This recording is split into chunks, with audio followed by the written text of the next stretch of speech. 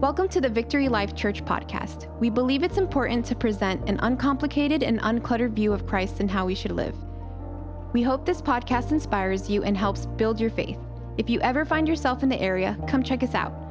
For more information on services and events, visit us at blcministries.com and follow us on Facebook and Instagram at BLC Plantation.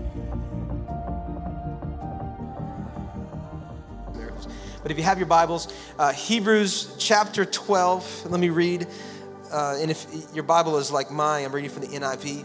It starts off with the word therefore. And so I've got to backtrack a little bit and go to Hebrews 11.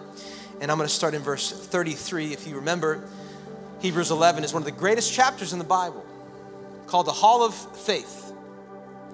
For those watching last night, we have Dwayne Wade down here in South Florida, who was inducted into the Hall of Fame, but here in Hebrews 11, we have the Hall of Faith. It mentions many great people, men and women, who had great faith.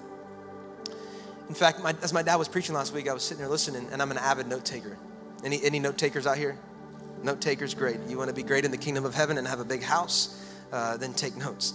That's a joke, but you never know. You never know. God's like, all these note takers, here's the mansions, all those who didn't take notes, tent city in heaven, okay? He was tearing, I was just jotting out a bunch of things, and I think I'd like to consider myself, I was telling all those who are in our growth track this morning, I tend to be a very worry-free person. I don't worry about much. And God was like, let me give you new language for that. I don't want you to live a worry-free life. I want you to live a faith-filled life. I want you to have some faith. That's what it is, God. I don't worry about anything, but no, I want to have faith for everything. That was awesome. My dad still preaches to me. He will always preach to me. And the question is, do I receive it? Yes, I receive it always. So verse 33, he's talking about the Hall of Faith, many people, men and women who are great. Verse 33, it says, who through faith conquered kingdoms, administered justice, gained what was promised, who shut the mouths of lions, quenched the fury of the flames and escaped the edge of the sword, whose weakness was turned to strength, and who became powerful in battle, and rooted for foreign armies. Women received back their dead, raised to life again. Others were tortured and refused to be released. Refused to be released so that they might gain a better resurrection. Wow. Some faced jeers and flogging, while others were chained and put in prison. They were stoned and they were sawed in two. They were put to death by the sword. Verse 38 or verse 37, they went about in sheepskins and goatskins, destitute, persecuted, and mistreated. Look at verse 38. The world was not worthy of them. And I've heard that in so many books or movies. The world was not worthy of them. Wow. They wandered in deserts and mountains and in caves and holes in the ground. They were all commended for their faith. Yet none of them received what had been promised. God had planned something better for us, so that only together with us they would be made perfect. Now we get to chapter 12. The first word of chapter 12 is what? Somebody say, therefore. Therefore, since we are surrounded by such a great cloud of witnesses, let us throw off everything that hinders and the sin that so easily entangles. And let us, what's it say? Run. Some of you are going to tune out real quick because we're going to talk about running. Let us what? Run with perseverance the race marked out for us. You all have seen this movie, so go back with me. I'm going to give you a movie illustration. Forrest Gump. The movie starts out with him sitting in this bus bench with this lady talking about, Jenny and box of chocolates. That's where that famous phrase comes from. Life is like a bunch of chocolates. You never know what you're going to get. And then he goes and starts talking about miracles, and he's like, miracles happen every day. And he goes to this scene, and it flashes back to him and Jenny. And it's just something you have to know about Forrest. Forrest, when he was little, he had a crooked back. So crooked, it looked like a question mark is what he said. And he had to get these leg braces. And so he was walking around, like that. And there's a scene where him and Jenny are walking home from school, and there's these bullies throwing rocks at him. And Forrest is to get away. So what does Jenny tell him? Run. But he can't run because he's got these knee braces. He can kind of run, but he's just trying to run. He's trying to run. But he's got these knee braces that are hindering him from doing what he needs to do. And he's got these people behind him who are keeping him from living a life that he's supposed to live. And he's trying to run, and he's trying to run, and he's trying to run. And this is a beautiful scene. It brings me to tears every time I see it. Seriously. I'm watching it, and I'm just like, and little Forrest is running and running, and the music starts coming in. Man, they get me with that music. As soon as the music starts, and he's running, all of a sudden, what happens to his leg braces? They start to break off. And eventually, they fall off, and eventually Forrest runs. And Jenny over there, the cheerleader, what is she saying? She's saying, run, Forrest, run. You know, life for us as believers is a race. We're running. Some are doing it really well, and some of us are really struggling to run. So can I be your cheerleader today? Can I be your Jenny today? And I've titled this morning's message, Run, Christian, Run. I want to be an encouragement to you this morning. Let me pray. Father, we thank you. We love you. You are so good. You are so great. And I thank you for the time of worship that we just got to partake in. God, it's so beautiful declaring who you are. You're so good. You never give up. And I could shout that all day, that you are so good and you never give up. Then I sing about how worthy you are, God. And one day I'm gonna get to heaven, and the crown that you've given me, I'm gonna lay down at your feet. The crown that I receive at the end of this race, I'm going to throw it at your feet. I'm so excited, God, for that moment. And then to sing about what you did and who you are. Get fired up about that, Father. And so I pray today that everybody listening online here in this room, would they be encouraged to never stop running the race that is marked out for us. In Jesus' name, everybody said. Tell the person next to you to run, Christian, run. Do I have anybody out here that you love setting goals? You're like a goal. You know, you got a list. You got a thing in your. I think we love setting goals. I think we get high off setting goals, by the way. I really mean that. We love it. And some of the goals we set are just unreachable. But we don't care because nobody follows through with asking you, did you complete your goal? We set resolutions in January 1st. But, you know, I'm going to tell you all that I'm going to do. And I love telling you what I'm going to do. But please do not follow through with if I follow through with them, okay? Don't ask me 2 weeks from now. Don't ask me 4 weeks from now. And as long as nobody follows through with whether or not you follow through, millions of people are going to continue to set goals that they'll never reach. Because we love it. And it's great. And I'm going to lose 100 pounds this year. But you're 150 pounds. How are you going to lose 100 pounds? What, are you going to go back to your middle school weight? I mean, these are the goals that we set. And I'm going to fast and pray for 60 days. I'm not going to eat food or water. You will probably die. And you should make the resolution that you're going to lose 100 pounds, because if you do that, you might lose 100 pounds, right? But we set these goals, we set these resolutions, let's be honest. Some of us, we're as proud as we are in declaring them, we don't really follow through with them. We set goals that we knew we set last year, that we planned to set the year before that, and we thought about the year before that, and now we're 4 years into this, and we're thinking, this year is the year. This is my goal. I remember when I was 19 years old, I set a goal and told God, I said, Lord, I'm all in. All in. I give you everything that I have. I give you my life, and I'll go where you want me to go. That's what I told him. I said, God, I'll go where you want me to go. That same week, somebody came up to me and said, hey, there's a church in Georgia might be looking for a youth pastor. Would you be interested in coming up to Georgia? And I said, God, I'll go anywhere. Just please don't send me to Georgia. I mean, just like that. Like I've told God, Lord, I'm all in. And I specifically said, I'll go wherever you want me to go. And then somebody says, how about you go here? And I'm like, how about not? I think that's the enemy speaking, not God speaking, okay? But this is kind of how we live, right? How many of us, we have 100% followed through with everything that we've promised? Well, that's not true. We've never thought about giving up. We never thought about once doubting. We never thought about once throwing in the towel. We never thought about looking back or diving back into that sin. God, I'm going to leave sin forever. Now, that's a great goal. Christian in the room, is that reality? No. In fact, Ecclesiastes 7:9 says, surely there is not a righteous man on earth who does good and never sins. So a wise person understands this statement. They understand, yes, I want to leave and abandon and crucify all that sin, but I understand I live in a world of sin. And me, myself, there's sinfulness in me. Now, does that justify my actions? Certainly not. Does that justify the means in which I can just simply do what I want to do and avoid how I'm really supposed to live? No. But we have a tendency to look at those who have failed and then tell ourselves that I'll never succeed. Look at how many people, there's no chance that I'm going to make it because look at everybody else who hasn't made it.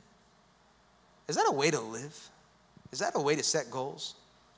Nobody else has accomplished this, so I'm going to do it. A couple days in, nobody's accomplished this, so I can't do it. You know, if you look at what I do, what me and my dad do, pastor, you look at that profession, how many have failed? So for me, I guess, my attitude should be it's not a matter of when, or not a matter of if, it's a matter of when. What kind of attitude is that to have? Tell my wife that. That's not a way to live. But yet there are so many, yes, some have failed, but there are many that have won. There are many who have done it well. And today, that's what I want to look at. That's what I want to focus on. Why do I share these things? Because you have to remember the Jewish people who have left Judaism, now stepped into this newfound faith of Jesus, are being convinced to go back to how it was. They want to throw in the towel. I just got saved, and this is all great, but my girlfriend just broke up with me, and God, you told me that this wouldn't happen, and now this happened. I just lost my job. I was better living in sin. And this is what the Jewish people are experiencing: persecution, condemnation. People are laughing at them, accusing them. And now they start to think, maybe I could just go back to the way it was, and I won't experience all of these things. And now the writer steps in, and he says, come on, you got to keep going, but I can't possibly keep going. Come on, you got to keep working, but I can't possibly keep working. This is too challenging. This is too difficult. I feel alone at times. I'm tired. I'm weary. I'm broken. I'm hurting. How long can I do this, Lord? You ever been there? How long can I keep this faith? And this is where the writer geniusly brings us back to all of those who have gone on before us, as well as pointing us to the one who is ahead of us. And he introduces something to them that they understand, and that is a word, write it down, endurance. Endurance. He says, let me remind you of something, someone, some people, and let's talk about endurance. In fact, we can't necessarily say that the writer was Paul, but we assume the writer was Paul of the book of Hebrews. Paul uses a lot of athletic terms. He talks a lot about sports. In fact, if Paul were alive today, he would no doubt have a subscription to Apple TV's MLS so he can watch Lionel Messi destroy everybody in the MLS. You know, he would have a subscription to ESPN. I mean, he would be all about sports. He'd be waking up with his coffee, reading the sports newspaper. He talks a lot about it because the Greeks and the Romans were all about it. They were highly involved in training. They were highly involved in athletics. It was an honor to represent your country and to compete for your country, to win for your country was an extremely humbling and patriotic thing to do. I wish I could say that about everybody who represents our country. Not everybody does. And if I could tell them that there are other countries that they could represent, they could, but it's an honor to represent your country. So Paul talks a lot about athletics. He talks about words like training. He's talking now about endurance because the Jewish people, he's giving them this image that this is a foot race. And some of you are going to do this really well and you're going to receive a prize. You're going to do it better than others, but some of you are really going to struggle. Some of you are going to be walking into heaven with your leg dragging, like, God, I barely made it. And this is who the writer's encouraging today. You're weary, you're hurting, you're tired. You're thinking about giving up.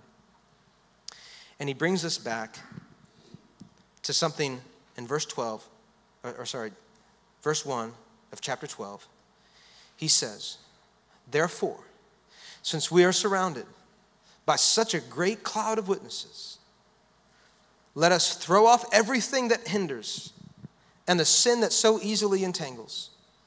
And let us run with perseverance the race marked out for us.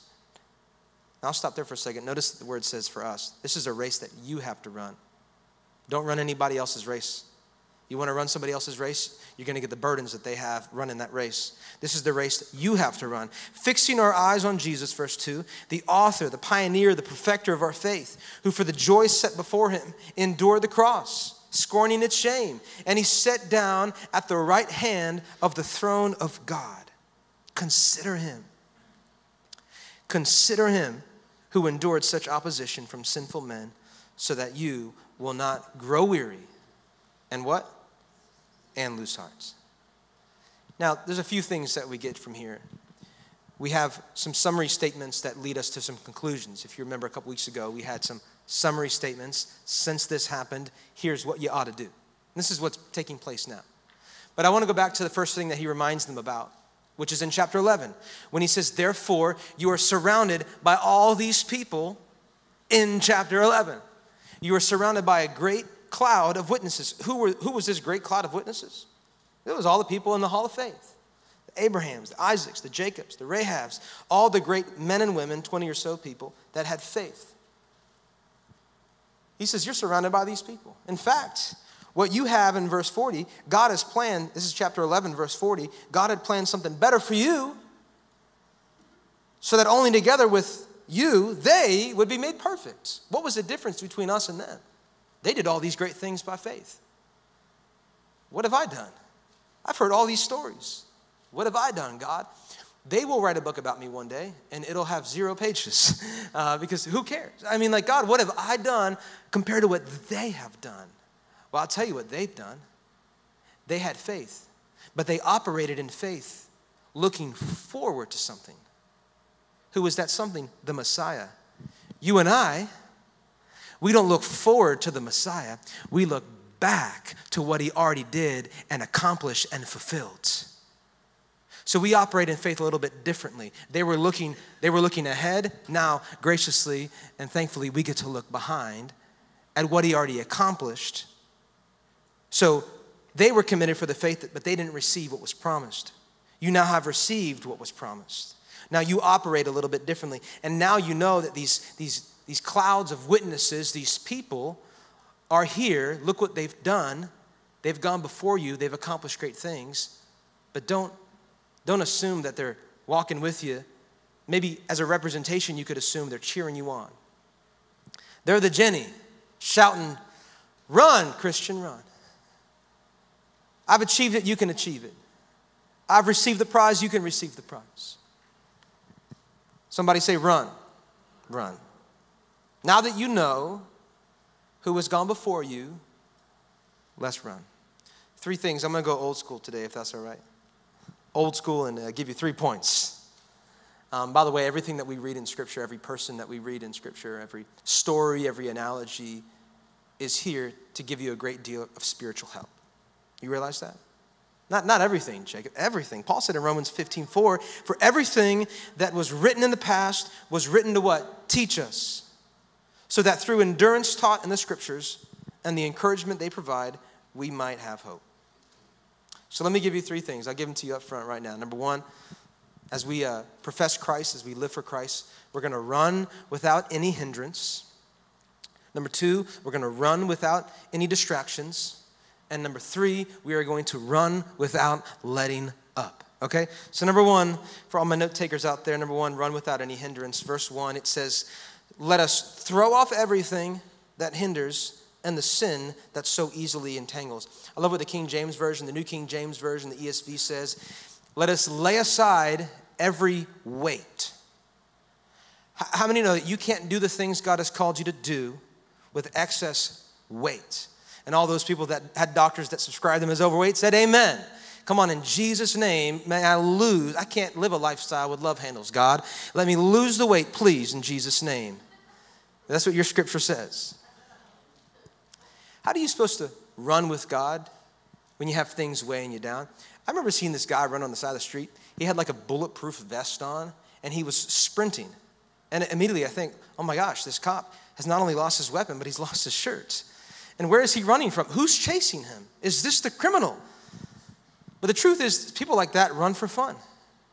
He's training for some war that I don't know about. He's wearing this bulletproof vest and he's running to train because that's what athletes do. They wear things like that to train. But I think that they want to make fun of everybody who's driving while eating, not even once considering the fact of running, ever. That has to be a sin to have that desire to run. That can't be. And then to add extra weight. I carry my 5-year-old, and after 10 seconds, I'm like, son, I have to set you down because daddy is going to die if I continue to carry. God gave you 2 legs to walk. And you think that I have to carry you? Mom will carry you, okay? She's got, I'm just kidding. How do you expect to run the race that God has called you to run when you're carrying weight that you're not supposed to carry? What kind of weight are you carrying that's hindering you? If I'm to run without any hindrance, what kind of weight are you carrying? Perhaps it's friends that you know that you need to get rid of, and they are bringing you down. You say, hey, I want to go to church. They're saying, no, let's sleep in. Hey, man, I want to go to this small group. Nah, we don't need to go to a small group. That's weird.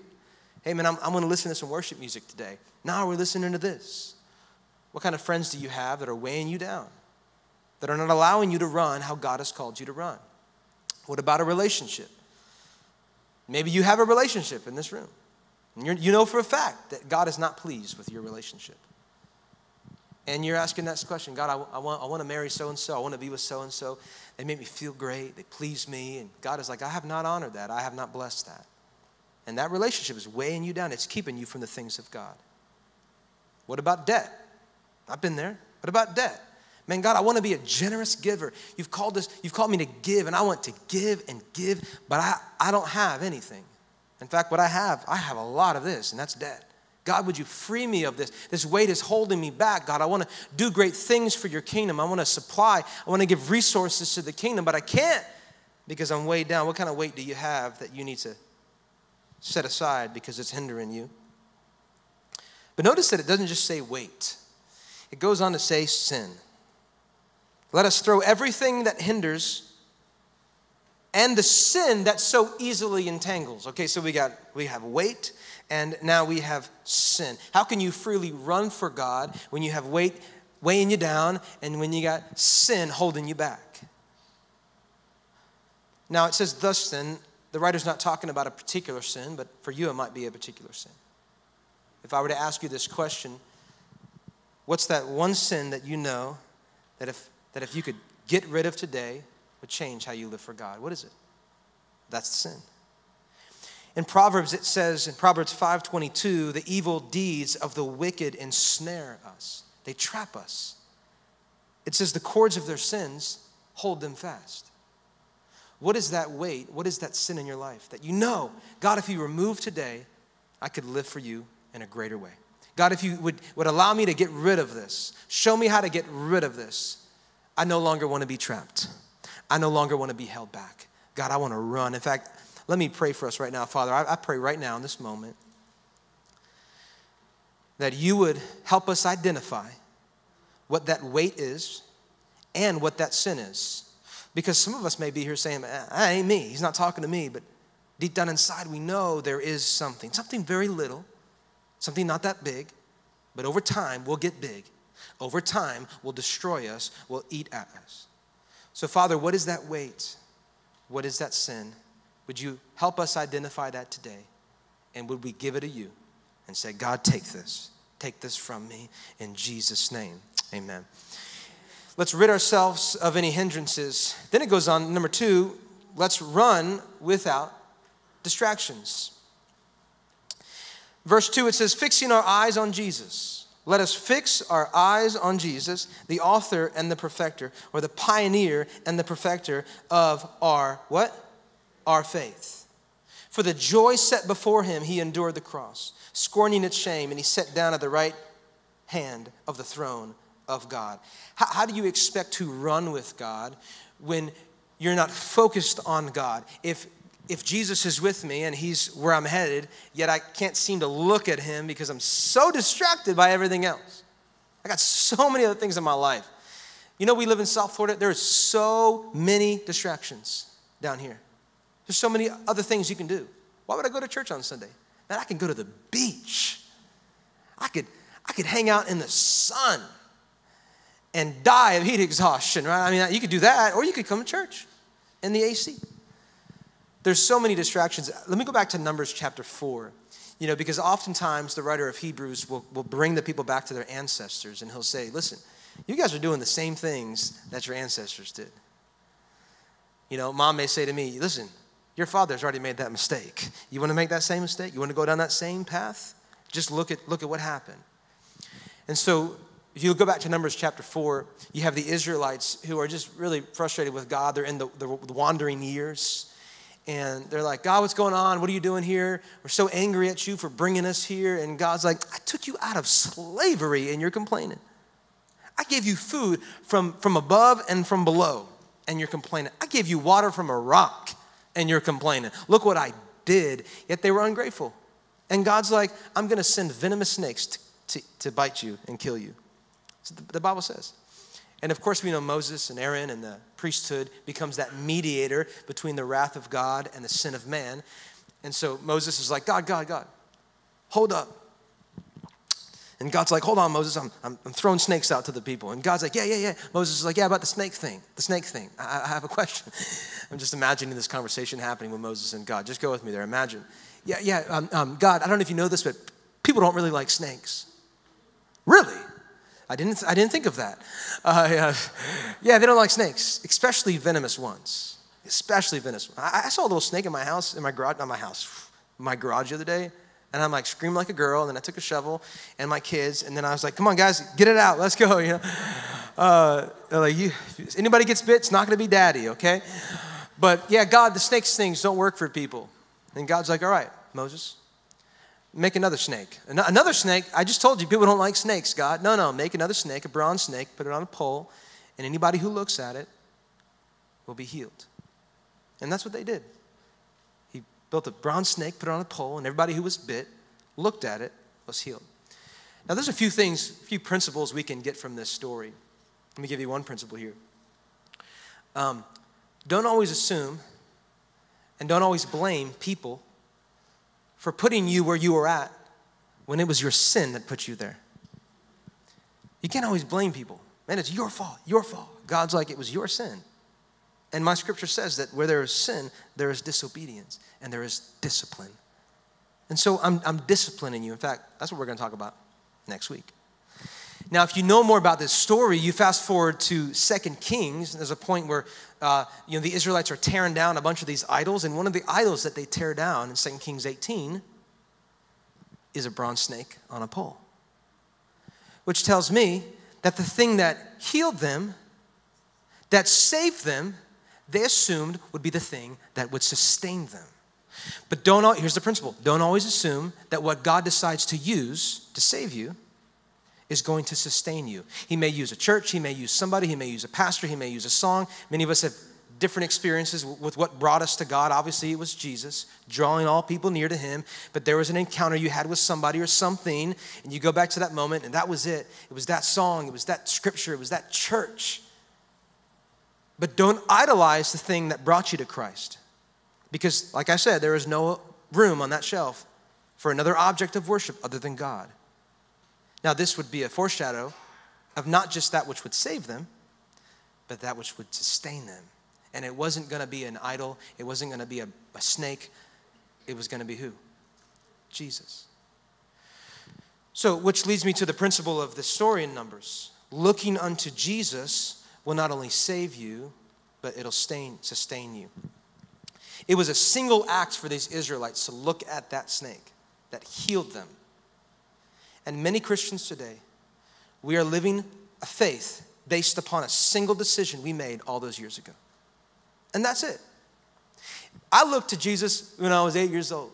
20 years ago is when I came to Christ. And you're still living in that moment when you came to Christ. And you have taken this phrase, looking unto Jesus, as a one-time thing, but it has not become an everyday thing. In my younger years, I did it. Now it's all in my brain. Like, well, your brain is messed up. So what are you thinking? You're going to just live based upon what's in here? Do you really know who God is? Because if you know who he is, then you know where he is. And he's not just somebody who has saved you, but he is somebody who will sustain you. And don't think that you just need to read this a couple times, put it aside, and then do ever else you got to do. And you think everything else you got to do is going to sustain you. I heard a pastor say recently, hey, you may have heard this, it's time, pastors, to put your Bibles aside and pick up the Constitution and read that in your sermons.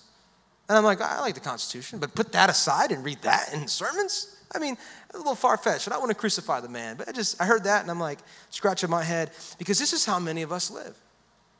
What better thing can I find other than this that's going to tell me what I want? What other thing other than this is going to sustain me? Jesus is your sustainer, church.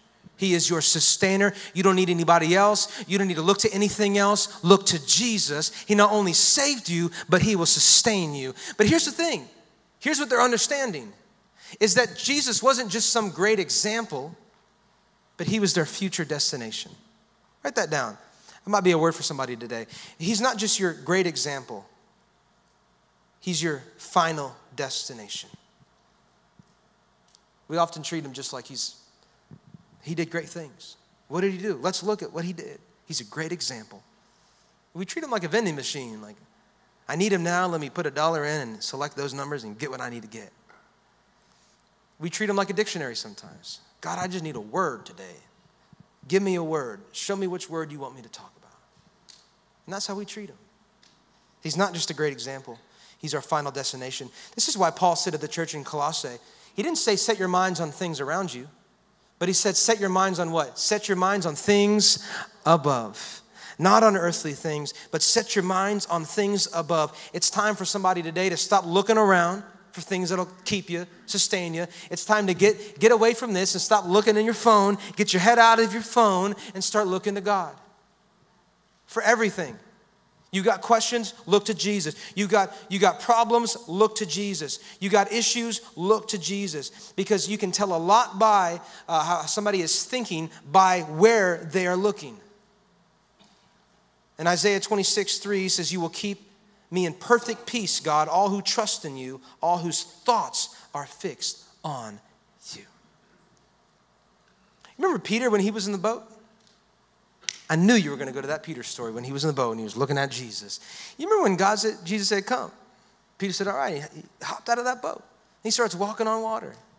And we always crucify Peter because he took his eyes off Jesus, but we never seem to crucify the disciples who didn't have enough faith to step out of the boat. So Peter steps out of the boat and he's looking at Jesus. And he starts walking on water. And then what happens to Peter? He starts to sink. Well, why did he start to sink? Because he became fearful. Well, why did he become fearful? The Bible says when he saw the wind, he became fearful and he began to sink. Now let me ask you this. Can you see wind? What is this man looking at? Sure, there might have been wind. Wind is real. There might have been waves. But that was already there. It wasn't that the wind just appeared and then he saw it. The wind was already there. It wasn't that the circumstance all of a sudden appeared. It was that he started to notice the circumstance that was already there. I can see Jesus. I'm stepping out of the faith. I'm stepping out of the boat in faith, and I see you. I'm looking at you, and I'm doing something that nobody else could. And then I took my eyes off you, and then I put my eyes on everything else. What are you fixing your eyes on that isn't God? What are you looking at? Where are you going to? What shows you turning on? Man, I just need a reset today. Netflix, give me a new show. Amazon Prime, what you got for me today? Sometimes I scroll through everything on Netflix. I've spent an hour just looking through what I want to watch. And I'm like, man, I'm tired. I didn't even watch anything. I just looked at something that I watched so many trailers on those streaming services. I'm like, man, I haven't watched anything, and I'm tired now. And by the time I start watching something, I'm falling asleep. Anybody relate to that? What are you looking at? I wonder what it would look like if we came home and we're like, God, I'm just so stressed. Where's the remote? This isn't the remote. This is the Bible. God, are you wanting me to read the Bible? I mean, what if we came home, instead of grabbing that drink, instead of turning on that show, we said, Lord, right now, today, I'm weary, I'm broken, I'm tired. but I am going to fix my eyes on you. What would change? What would change about you? Fix your eyes on Jesus. Run without any distractions. What's distracting you? Fix your eyes on Jesus, the pioneer and the perfecter of our faith. For the joy set before him, this is verse 2. Look at what he did. He endured the cross, scorning its shame. But now look where he sits. He sits down at the right hand of the throne of God. We do a great job of talking about the death and the resurrection, and we're so passionate about that, and we always will be. But sometimes we forget about the ascension and what happened after. It's like we think that the resurrection that was it. Or the ascension was some departure. Bye, Jesus. We'll see you when you care about us enough to come back and save us. Well, hopefully soon. Not soon. Let me have kids. I want to do that thing first. So come back when you can. That's just what we assume, that he's just up there. Just watching us, saying, God, are we here yet? Are we here yet, God? Are we here yet? No. Are we here yet, God? No. When are you sending me? Not yet. But Jesus' ascension wasn't a departure, but it was an arrival to sit at the throne room of God. Do you know the power that he has at the right hand of the throne room of God? He sits on the majesty on high. I mean, when he ascended, he just defeated hell, death, and the grave. He comes waltzing into heaven. Everybody is cheering. The angels are screaming and shouting, Jesus. And now he takes his rightful position next to the throne room of the majesty on high. This is where he has. Somebody say he's got power. He has power. Don't just fix your eyes on what he did. Fix your eyes on where he sits. Where he sits. Everybody else that I see, that I know, that does great things, where are they at? They're in a grave. They're dead. Every other God that people like to talk about, where are they at? They're dead. They're in a grave. Well, where's my God? Where's my Jesus? He's seated at the right hand of his Father, and he has all authority and power to do whatever he wants and whatever he pleases. And he's given me that same authority and same power. Somebody say, thank you, Jesus. Thank you, Father. You want to walk around without any distractions? Remind the devil where your God sits. Remind him the power that he has. He didn't just defeat you a couple thousand years ago. He's still defeating you. And one day he's going to defeat you even more. And just get ready, Satan. Get ready, enemy. Remind him of where your Lord sits. Consider him, verse 3. Let's move on. Consider him who endured such opposition from sinners, so that you will not grow weary and lose heart. It gets lonely at times being a believer. Man, nobody believes the same things I believe. I'm in the locker room, Jacob, and I'm trying to listen to my own music. I've got my Bible, but people are making fun of me.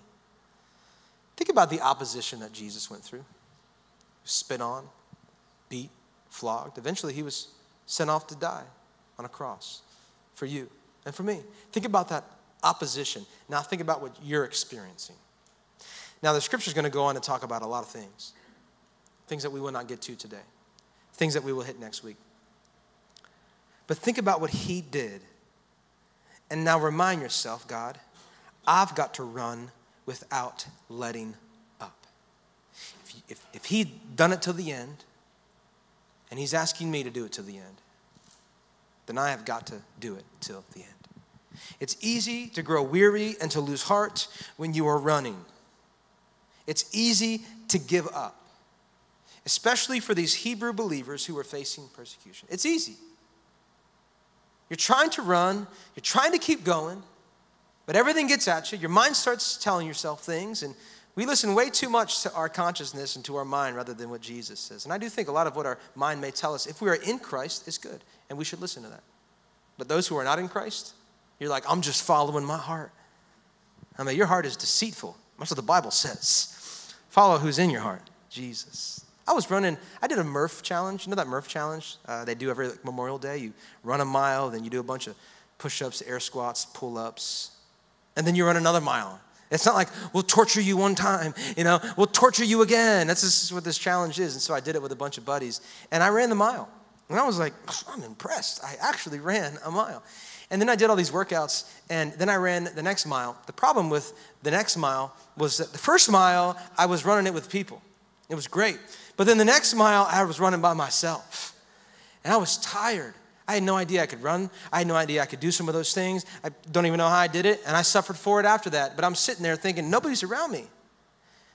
And that shaded tree looks really nice right now, and I could just sit around. And I did. I walked a bit. I think I completed my second mile in 20 minutes. It was a success for me, at least. I had nobody cheer me on. Where was Jenny? Run, Jacob, run. Where was my wife in the car behind me? I always watch things. I'm like, I would never do that because my wife would literally accidentally run me over if I fell. She wouldn't know. She'd just run me over. Where's my husband at? So I want to give you a couple things, practical things, and then we'll pray.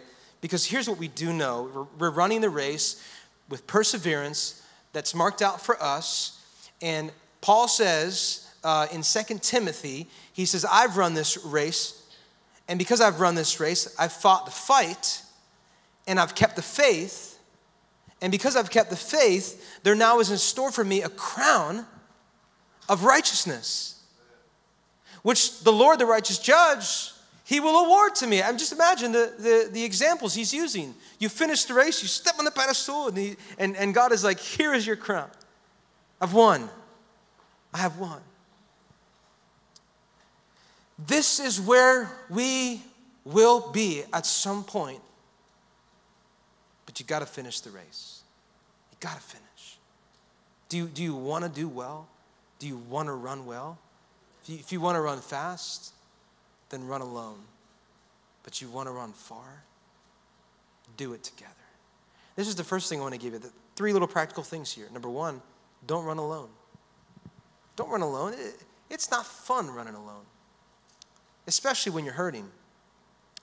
Especially when you have nobody there next to you to cheer you on and say, hey, listen, I'm here for you. And this is where we talk about things like small groups. And we have a small group that's starting here this month. And it's a grief share small group. And something that we preach in our growth track is that your trouble will equal somebody else's comfort.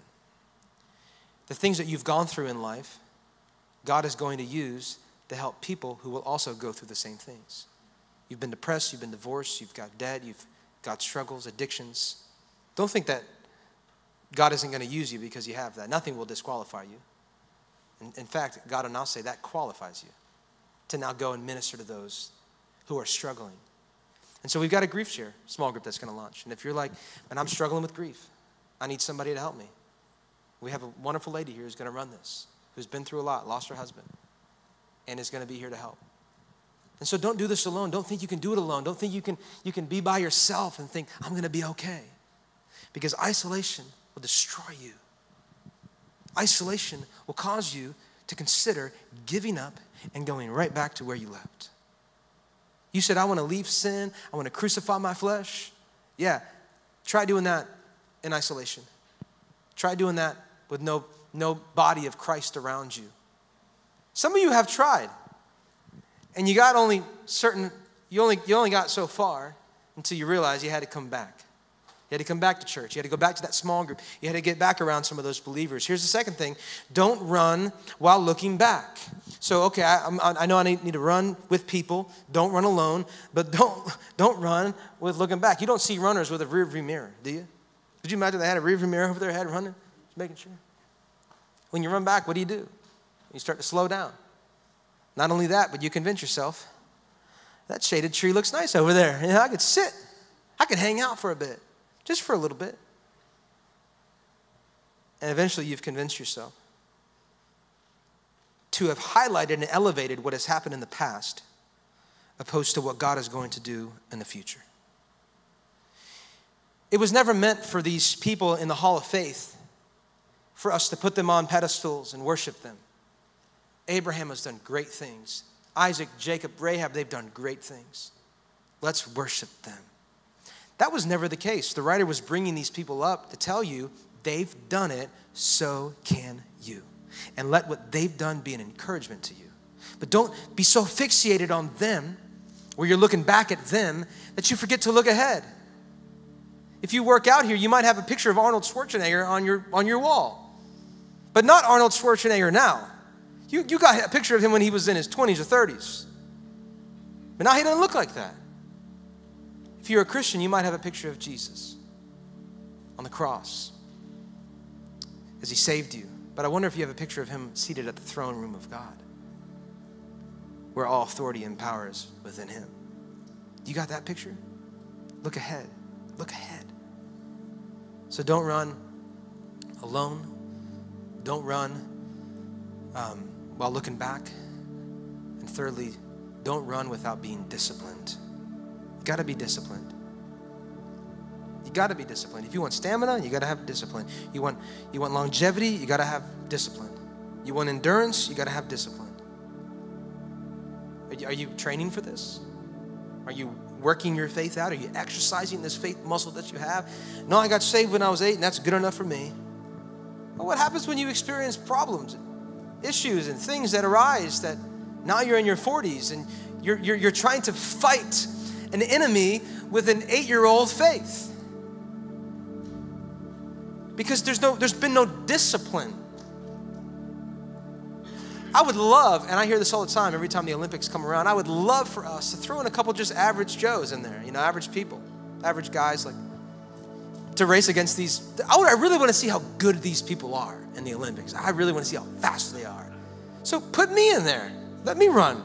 Let's see the speed. I just want to see that, because that'd be a great difference, because there's a great discipline difference.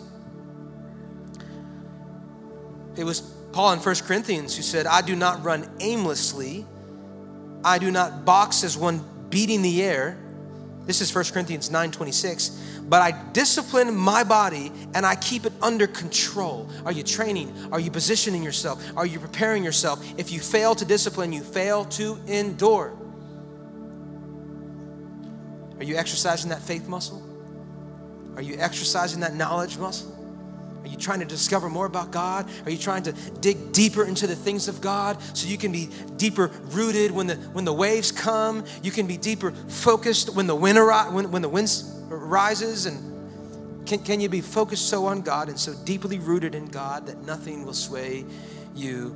This is why we're talking about foundation this year. This is the word for the year, foundation. If I can be rooted in Christ, it doesn't matter what the devil throws at my way. It doesn't matter what kind of neighbor I have next door, testing my patience. I want to call the cops, but God, I'm going to call on you. I'm going to trust in you. It doesn't matter if I don't make the team, or I get cut, or I don't get the job. It doesn't matter if the relationship doesn't work out. I trust in you. I have faith. I have faith. Because I'm not running for moments. I'm running for eternity. I'm running to the end, till I breathe my last breath. I'm running to the end. Anybody want to run to the end with me? You want to run to the end with me? Would you stand to your feet? You want to run. Man, you're tired of walking, you're tired of waiting, you're tired of sitting around, and you're weary now, you're broken, you're hurting, you're bruised, you're asking all the wrong questions. And maybe today, God is wanting you to start asking the right questions. Maybe he's just wanting you to do the right thing. Maybe you're here today and you're saying, Jacob, man, I've got so much weight that I need to get rid of. I've got so much sin in my life that I need to get rid of. I know exactly what it is, man. I need you to pray for me. I need you to pray for me. Maybe you're here and you have so many distractions and you know exactly what they are. And tomorrow they could be gone, but you've really got to consider what you might lose. Some friends, a relationship, some money, but they're distractions to you, and you're not running well with God because you've fixated on all these distractions. Or maybe you're getting in your older years and you're really questioning now. You've ran so well for many years, and now you're coming to the point. You're almost at the end. I don't want to say you're at the end of your life today. I'm just saying you're getting to that point, and you're saying, I got grandkids now. I'm retired. God, I don't want to stop running. I want to keep going. Give me an extra passion in my bones. Light a fire underneath me, God. I may be 67 years old, but I got a passion inside of me. I may be in my 80s, but I got passion inside of me, God. Help me to run well. I want to finish well. I want on my tombstone to be a failure of a father or a failure of a husband. I want it to say a God-honoring man or woman who finished the race. And in heaven, I'm going to receive the crown of righteousness. I don't want to fail you, God. I don't want to fail you. Help me run well. Help me run. I want to be a good father. I want to be a great husband. I want to be a good spouse. I want to be a good teacher. I want to be a good minister. I want to be a good employer. God, help me, Lord. Help me run well. And I want to run not just to show people what I can do, but I want to run so I can show them who you are and what you've done in my life. And so when they ask me, how are you running so well? I can say it's only because of God. It's only because of God.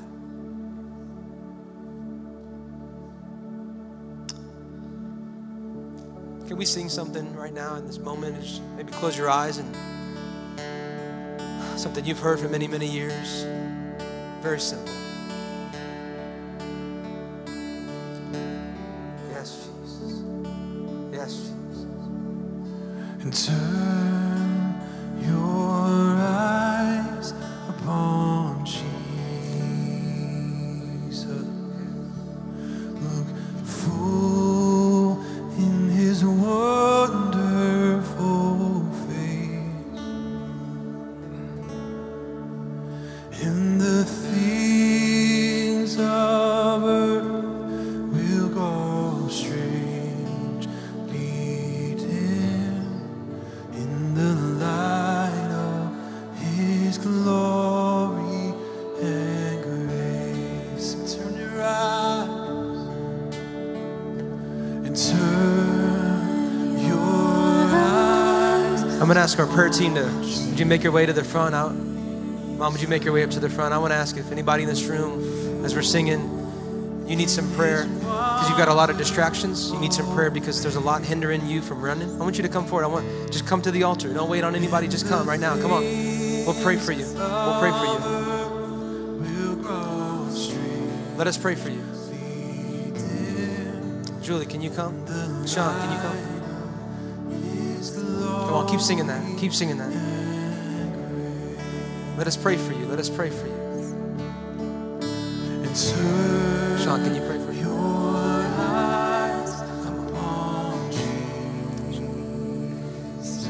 And if nobody's here for you, just come pray. You know what it is.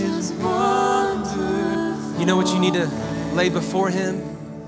You know exactly what it is that you need to tell Him. You've been turning everywhere else except Jesus.